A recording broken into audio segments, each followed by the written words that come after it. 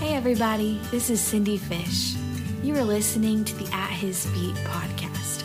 I want to invite you today to set aside your whirlwind of busyness and mental to-do list to have a seat beside me at the feet of Jesus. Now let's pursue Him together. Thank you for listening. Hello, welcome to episode 28. I'm excited to do another podcast today.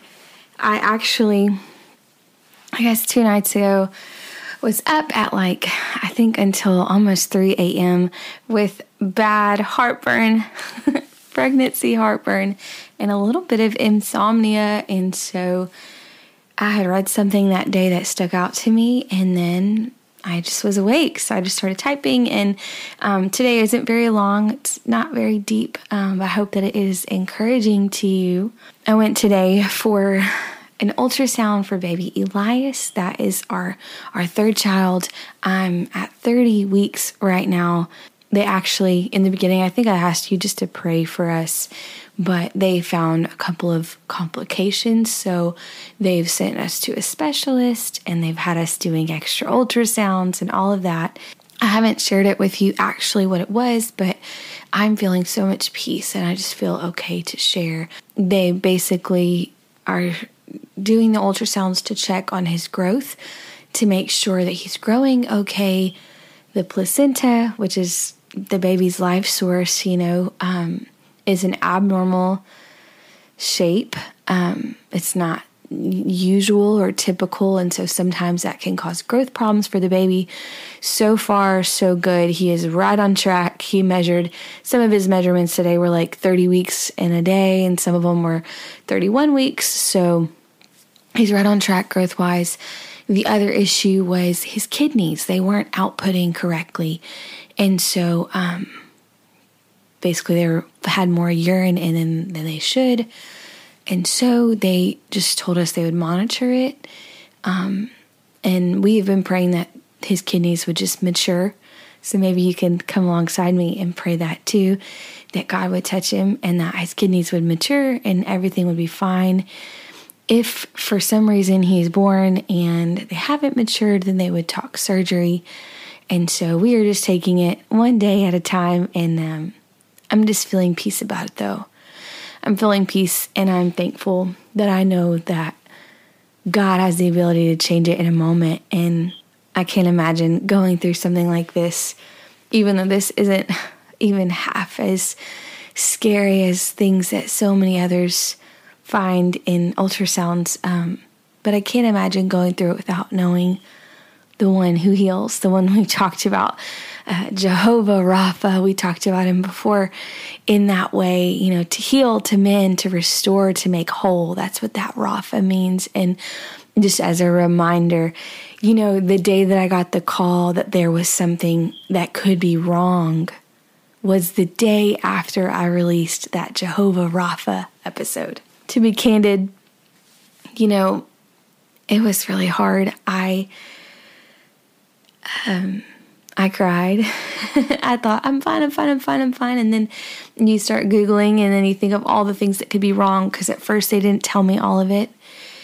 And so you start looking at effects and all of that. And I just, we were on a long car trip, and I just cried and had to let it out. And I just said, God, I trust you, and even in that episode, I said, if you're going through something, I want you to just lean on my faith, because I believe God can do anything. Well, when it's you that you need something, sometimes it's a little bit harder. And so it's been a process of just once again trusting God, but I feel like I'm there. And I also know as soon as we feel like we've got something down, that something else comes. So for now, I have learned to trust him once again in a new way, and for my baby. So that's all. I am going to get to the episode today. Today I'm actually going to talk about a story, a very small, tiny portion of a story that I read in my daily Bible reading. I'm still doing the Bible plan that I started in the end of December. Mine actually does 2 or 3 Old Testament chapters and then a New Testament chapter. I have loved that because it kind of breaks it up and kind of has my mind in two places at once, which I have really enjoyed. But I'm a few days behind. I'm in the middle of getting caught up. It just happened, and some days I have time to really only focus on one chapter. So I read that one chapter and the next day maybe I finish the last one or whatever. But I was reading in 1 Samuel. That's where I'm at right now in 1 Samuel. And I'm really enjoying Samuel's story and the way that God used him. And I'll just read the very first verse of chapter 3. So this is 1 Samuel chapter 3, verse 1. And this is in the ESV. It says this: "Now the boy Samuel was ministering to the Lord in the presence of Eli. And the word of the Lord was rare in those days. There was no frequent vision." So to, I guess, give you context, Samuel's mom, Hannah, had prayed and begged God for a baby. And she said, "God, if you'll give me this baby, I'll give him back to you." And so God did. God gave her the baby. She, when it was time, brought Samuel to the temple to learn and to grow. And after that, which I think is so cool, after one of her times of coming back to the temple, God said God was with her and blessed her, and she ended up having 3 more kids. So she gave the one that he gave her, she begged for this baby, and she gave her baby back to God, and then God ended up giving her 3 more. So no, she didn't get to see Samuel every day, but how proud was she, right, of him growing up in the temple, learning the ways of God, and being the next prophet. So that's where we're at. He's a boy. Eli is the prophet of Israel at the time. Eli's sons were just a big old mess. They were wild, and they didn't do right by God. But there was this boy, Samuel, not really having great heritage, but just being willing. And so it says that he was ministering unto the Lord. And I read that, and when I said, it says this, it says, "And the word of the Lord was rare in those days. There was no frequent vision." So here Samuel is ministering to the Lord, but knowing that God's not speaking in this time. God's not really speaking to anyone in this time. But then I consider that God spoke in this chapter later on to Samuel. In a time when God was silent, we see that the one who was willing to minister to him, willing to pour out on him, is the one who still heard the voice of God. The chapter prior also states, so in chapter 2 it says it again, the boy Samuel ministered to the Lord. God didn't speak to Samuel the first time that he ministered to him.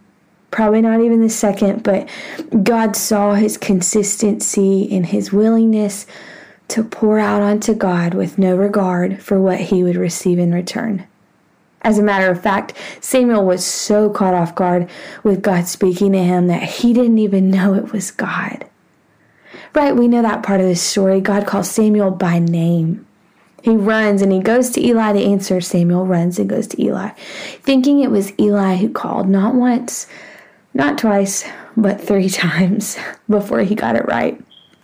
God desperately, so desperately, wanted to speak to Samuel, this boy that had ministered to him so greatly. God wanted to speak to him so bad that he would call over and over until he answered. We all desire to have God speak, but I want us to, instead of focusing on God speaking, let's consider Samuel's approach. It was totally an accident. He wasn't seeking God to speak. He was just seeking God to serve him, to minister to him. And I just want to encourage you today to stop thinking so much about what you can get out of an encounter with God. It's okay to be hungry to hear his voice. It's okay to desire more. Trust me, I know because I am there. I'm hungry too. I desire things from God too.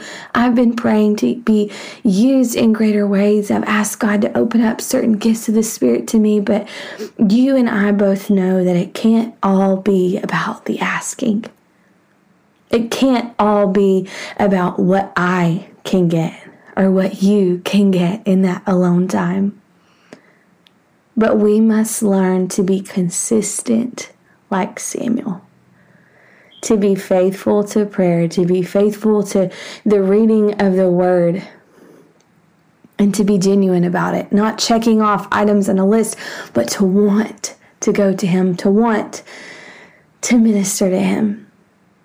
You know, on the podcast, I've shared many personal, just God moments, like I've called them, and there's many I have yet to share. Some I probably never will, but if I was always expecting those mountaintop moments when I came to God, I would live my life for God so discouraged. You know, actually many of the moments that I have shared weren't just mountaintop moments, but would probably be better defined actually as those valley moments. The low points where I was just so broken and God stepped in and spoke. Moments that caught me off guard like Samuel, where God would speak so clearly. I believe God has those moments for you too. I'm sure you've experienced some of them. But if you've lived for God long enough, you've probably also learned this truth. Nature shows us too. Life is not only mountains and valleys. If it was only the highest of highs and the lowest of lows, we would get this almost spiritual motion sickness from the constant up and down, up and down. The highs and the lows are probably where God speaks to you the most. They're probably the most memorable, but in between mountain ranges, there are the plains. The flatland, the slow and steady, almost monotonous. It's that daily walk. This is where Samuel had lived for years. No great victories, but just walking a straight path, walking forward, growing up in the temple, learning to serve God faithfully. You know, the day today is where we learn to be faithful. The day today is where we show God how we'll actually respond to those highs and lows. The day today is where we earn his trust. I want to live in a way today that God knows that he can trust me. Just like Samuel's faithful serving, faithful ministering unto the Lord, as the word puts it, that was where God saw that Samuel was trustworthy. And the very first word that God spoke to Samuel was a word of warning and a confirmation to the prophet Eli. God had to know that he could trust Samuel with such a word. I also consider why God didn't just tell Eli. God sent Samuel as confirming what Eli had already well known. But even then, Samuel wasn't grown. But age had nothing to do with the task that God trusted him with.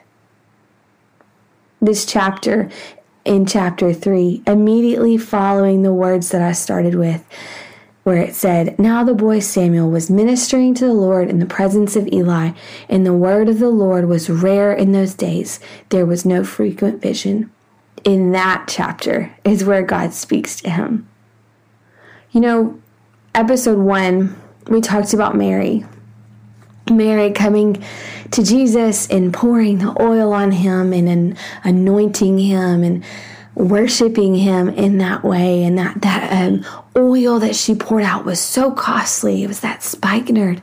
And it was so costly that it cost a year's worth of wages.